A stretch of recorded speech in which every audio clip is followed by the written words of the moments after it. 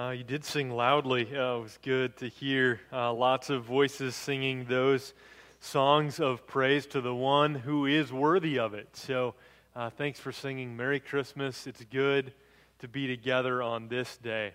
I'm grateful for songs that help us know and rejoice in deep truths. My favorite Christmas hymn is one we sang earlier. That's Hark the Herald Angels Sing. In that is this line, Hail the Incarnate Deity. And that's the title of today's sermon. Hail the Incarnate Deity. Many of you know my family. Many of you have known us for 10 years now. That means you've known me for less than a quarter of my life, but it means that you've known our youngest daughter, Mariah, for almost her whole life. She's 11, and many of you have known us for 10 years. Those of you who know Mariah might know some things about Mariah. You might know that she knows how to love other people well. That Mariah loves to be social.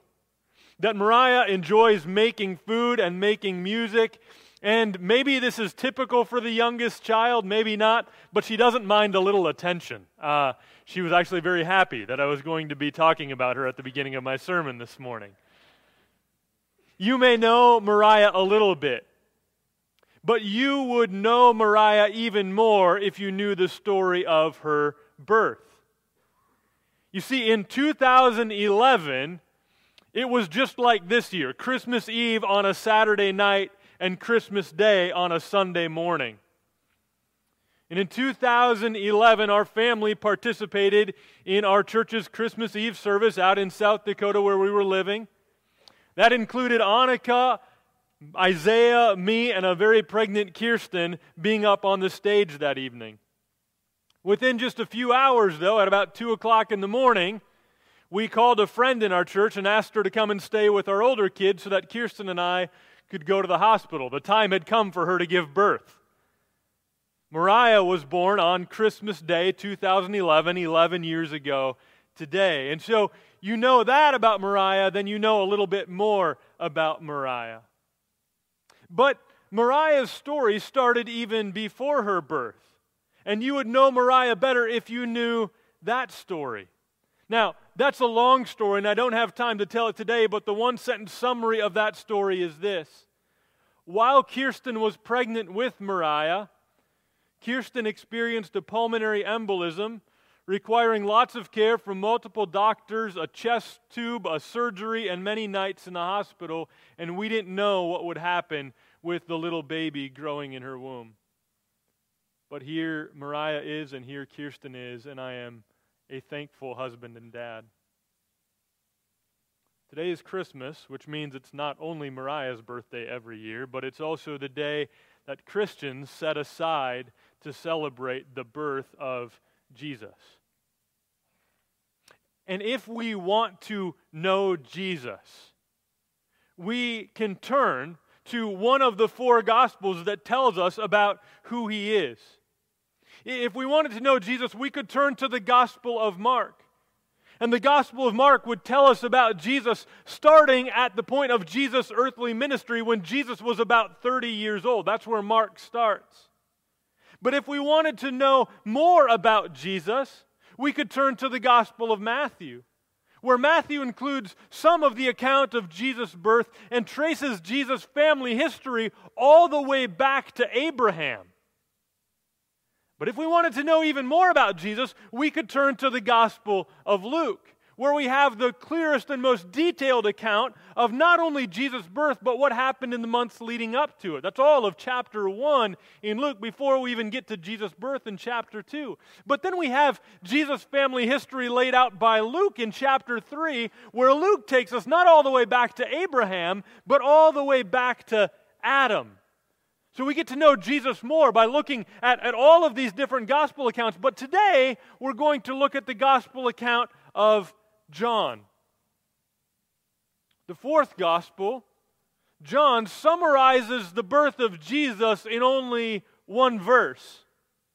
But we can get to know Jesus more in this gospel because in John's gospel, he takes us all the way back to the beginning, even, in fact, before the beginning. So that's where we're going to look on this Christmas morning. John chapter 1. Actually, Lynn read a good portion of that, more than I'm actually going to preach on this morning, just before he preached. But we can't hear the Word of God too much, like, oh, that's enough of that this morning. So, if you're able to, I'm going to read it again. If you're able to, would you stand as I read John chapter 1. We're going to look at verses 1 through 5 and then skip ahead to verse 14.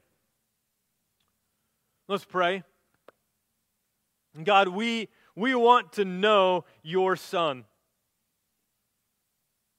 Many of us, trust that your Son is the one who you promised, the one who would come to save us and set things right again. And so on this Christmas day, we rejoice that Jesus, the eternal and incarnate Word, is fully God and fully man. That he came, that he lived, that he died, that he rose, that he ascended, and that he will come again. Thank you that you are a God who makes and keeps every one of your promises. Ignite our hearts to delight in you more this morning as we hear this picture of who Jesus is. In his name we pray. Amen. God's word says this: in the beginning was the Word. And the Word was with God, and the Word was God. He was in the beginning with God. All things were made through him, and without him was not anything made that was made. In him was life, and the life was the light of men. The light shines in the darkness, and the darkness has not overcome it. Verse 14, and the Word became flesh and dwelt among us, and we have seen his glory, glory as of the only Son from the Father, full of grace and truth. Amen. You can be seated. It's going to be a shorter sermon this morning, just covering a few verses. Remind you that when you come back next week on Sunday, Pastor Nick will be preaching and getting us back into the book of Hebrews. We're almost done. We'll be done by the end of January as we work our way through chapters 12 and 13 of Hebrews. So if you're wanting to read ahead for next week, I encourage you to turn there. But today we look at John's gospel because we want to know Jesus. And if we want to know Jesus, we don't just start with his birth. We go even further back, and I'm thankful that John does that for us. The beginning of John's gospel begins much like the beginning of the Bible itself. In the beginning. In the beginning, John says, was the Word. He's going to take us back to the beginning, back to the moment when there was nothing else except there was God in the beginning. Was the Word, he says. When everything else began, there already was something. We're just told here that it is the Word, capital W in your Bible. Well, we want to know what's he talking about because that doesn't make a lot of sense to us. In the beginning was the Word, and then he says this, and the Word was with God. Okay, so as everything else began, God was there, and so was the Word, and there's this relationship between God and the Word. So it says the Word was with God, but then it continues and says, and the Word was God. Okay, so somehow this Word, capital W Word, is both with God and is God. Let's keep going because we've got to figure this out. Verse 2, he was in the beginning with God. So we know what the beginning is. That is creation, when time and space and everything else comes into existence. And the only thing that existed before that was God. And with God, as God, is the Word. So what is the Word? Well, we're reading a couple of thousand years after the time that John wrote this. John wrote this in Greek and we're reading a translation in English, John was writing to people who some spoke Greek, some spoke Aramaic, some knew Hebrew. So he's writing to a vast variety of people, and he is doing something actually quite genius here that it might be hard for us to see as we read it 2,000 years later in English. And when he uses this word, the Word, or in Greek, logos, it meant something to all different kinds of people. To the Hebrews, it meant the Word of God.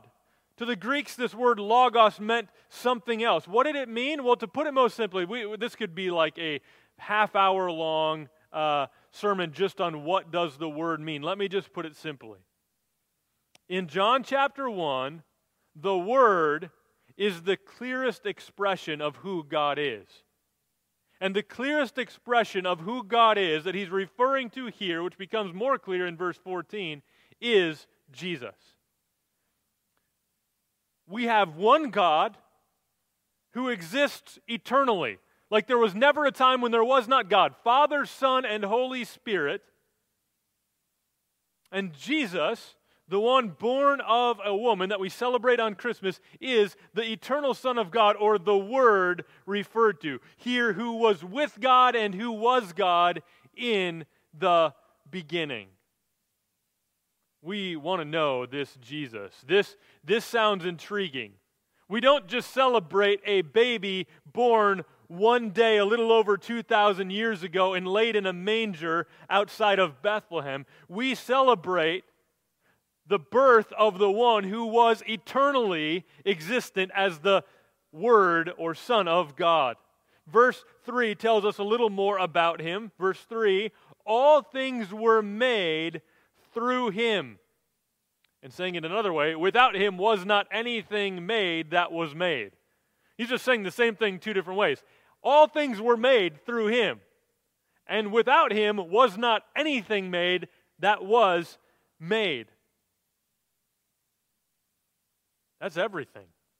Air, atoms, galaxies, gravity, planets, proteins, big things, small things, eyeballs, electricity, dogs, DNA, all of it made by the word of his power. How many of you kids have been over Christmas, maybe more than other times of year, working with your parents in the kitchen? You've like made cookies or something. How many of you have done that? Nobody makes cookies, or you're just like, okay, I'm not going to steal them. You can tell me. All right. Excellent. So you've made some stuff. But here's the thing, kids. When you made cookies, you had to make sure, maybe even you looked at the recipe before you started making them and made sure that you had everything on that list. Because you can't just like speak and that would be cool, wouldn't it? If you could just say words and there's cookies. But you can't do that. Like if you're going to make cookies or if you're going to make frosting to put on cookies, you need some things. You need some flour, you need some sugar, some eggs. We make these sugar cookies and they have sweetened condensed milk in them. They're super good. You need some things if you're going to make something. God, from the beginning, when there was nothing, didn't have anything with which to make anything, yet he made everything. And it says that the Word is the one who is doing it. Jesus, the Son, eternally God, can speak and make something, everything, out of nothing. This is amazing. So if we want to know Jesus, we don't just know a baby born and laid in a manger. We know Jesus, the eternal Son of God, who spoke everything into existence. We can rejoice in this. And then verses 4 and 5 have lots of good news too, as all the verses below it do. It says this, in him was life, and the life was the light of men. The light shines in the darkness, and the darkness has not overcome it. Here, what John is really doing is just introducing some themes that if you read through the rest of his gospel, which if you don't have anything else to do today would be a great thing to do, you're going to see these themes come up again and again and laid out in a lot more clarity. But here he's just kind of giving you a little bit of a teaser. Jesus is life and light. The darkness will not overcome him. And I love this introduction to Jesus in the Gospel of John. A very cosmic kind of view. If we want to know and rejoice in Jesus, we don't start with his birth. We go all the way back to the beginning, even before the beginning, because Jesus is the eternal Word. This is making clear, if you weren't clear about this already, Jesus, the one born, becoming fully human, laid in a manger, he was fully God and remained fully God and still is fully God. John makes this very clear. And when you start here with Jesus being the eternal Word through whom everything comes into existence, when you start there, that makes a verse like verse 14 all the more astounding. Let's read it again. And the Word became flesh and dwelt among us. Half of a verse is John's nativity account. And the Word became flesh and dwelt among us. This is the Christmas story according to John. God from before the beginning has taken on a body. The Creator now has a cranium and kidneys. The Eternal One now has ears and enamel. The Maker has now taken on muscles and is growing molars, right? All of these things. Because Jesus, the eternal Son of God, through whom everything exists, has become fully human. The Word became flesh and dwelt among us. This is good news. Jesus is God with us. Matthew will use the word Emmanuel, which just means God with us. Just a little bit ago, we sang this line, pleased as man with men to dwell, Jesus our Emmanuel. Right? Please, this was not something against the will of the Father or against the will of the Son. God sent the Son on purpose. Jesus leaving his place of privilege in heaven to take on human flesh, to live and to be tempted and to suffer in every way, just as we do. Pleased as man with men to dwell, Jesus our Emmanuel. This is what we needed, God with us. God's people had experienced God with them in various ways at various times. Remember in the book of Exodus, God's presence traveling with them as a pillar of fire by night and in a cloud by day. God's presence coming to rest in the tabernacle. That's actually the word that gets used here in verse 14. The Word took on flesh and tabernacled among us. Came to dwell with us in such a better way than God's people had ever experienced before. God comes to dwell with His people in the person of Jesus. And we have seen His glory, it says in verse 14. We have seen His glory, glory as of the only Son from the Father, full of grace and truth. When the eternal Word, the Son, was sent by the Father to dwell with us, we see the glory of God. That's what we say we want to happen as we gather together to worship. We want to get a glimpse of the glory of God. And we see the glory of God most clearly in the face in the gospel of Jesus Christ. 2 Corinthians chapter 4 says we are all blinded by the little g god of this world, by Satan. We're unable to see the glory of God in the face of Christ. That's our natural state.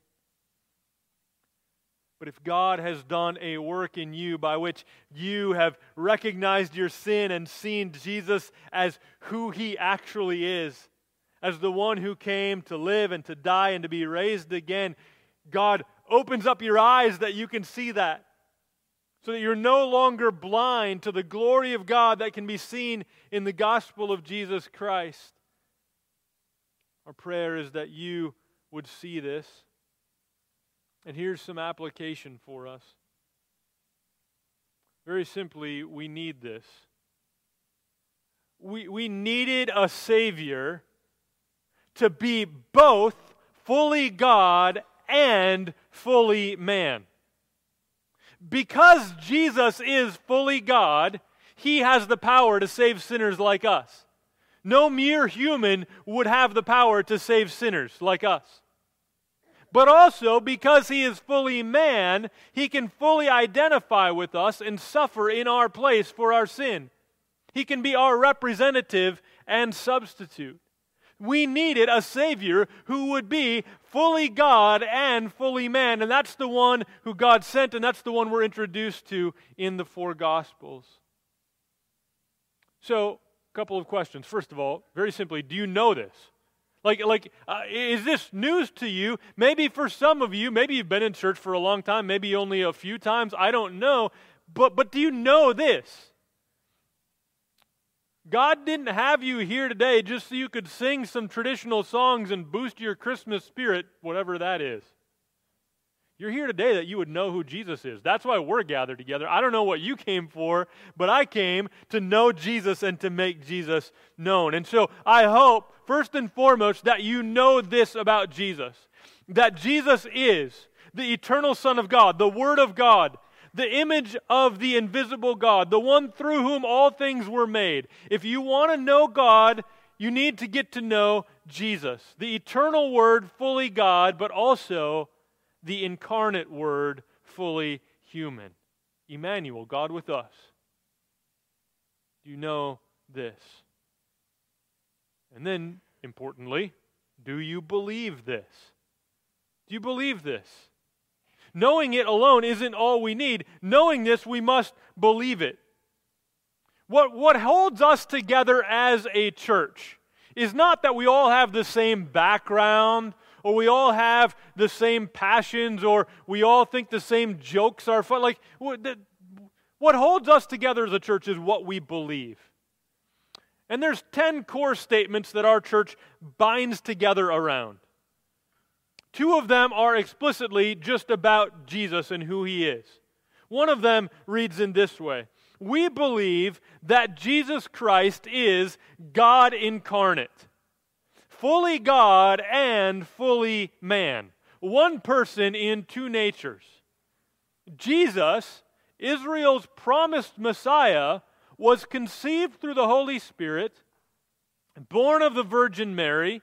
He lived a sinless life, was crucified under Pontius Pilate, arose bodily from the dead, ascended into heaven, and sits at the right hand of God the Father as our high priest and advocate. That's what we believe as a church. And so my question to you is, do you believe this? Is this what you believe? The second part of our article of statement of faith about Jesus simply says this: we believe that Jesus Christ, as our representative and substitute, shed His blood on the cross as the perfect, all-sufficient sacrifice for our sins. His atoning death and victorious resurrection constitute the only ground for salvation. The reason I ask that question, do you believe this? Because I want you to know that if you don't believe the truth about who Jesus is and what He came to do, you can't be saved. The only way to be saved is through faith in Jesus, who was the perfect, all-sufficient sacrifice for our sins. My hope is that you trust in Jesus today. And if you came in here not trusting in Jesus, that you would do what it says there in verse 12. To all who did receive Him, who believed in His name, He gave the right to become children of God. We talked about being adopted last night. This is what is offered to us in Christ. He has done everything that's necessary that we who were estranged and alienated from God because of our sin could be adopted. It's a gift, salvation, a gift to be received by faith. If you have not trusted in Jesus, I'd love to talk to you more about that before you even leave today. That today, on the day where we celebrate the birth of Jesus, might be the day that you can look forward to for all of eternity to celebrate as the day that you were born again. Many of us are gathered here today because we do believe this about Jesus, and believing it, we gather together to rejoice in it. Today is a day, even if it's a day filled with some emptiness, some loneliness, some grief, some sadness, we come together because we know we are to rejoice in this truth. Christmas moves us to rejoice with the angels because Jesus is God with us. He is God in flesh, God incarnate. That's why we sing words like, "Hail the incarnate deity." Incarnate just means one who has taken on flesh. Deity, he means he's God.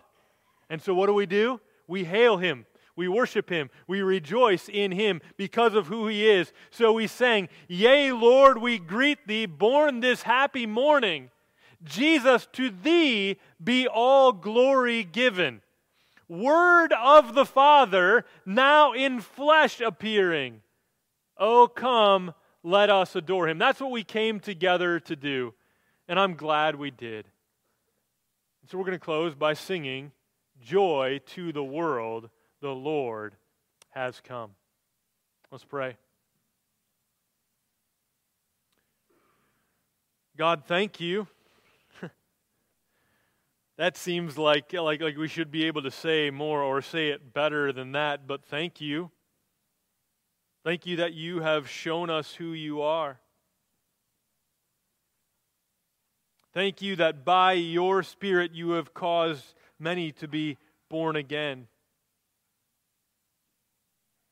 Through faith in Jesus, blinders on our eyes taken off, so that we can see your glory in the person of your Son.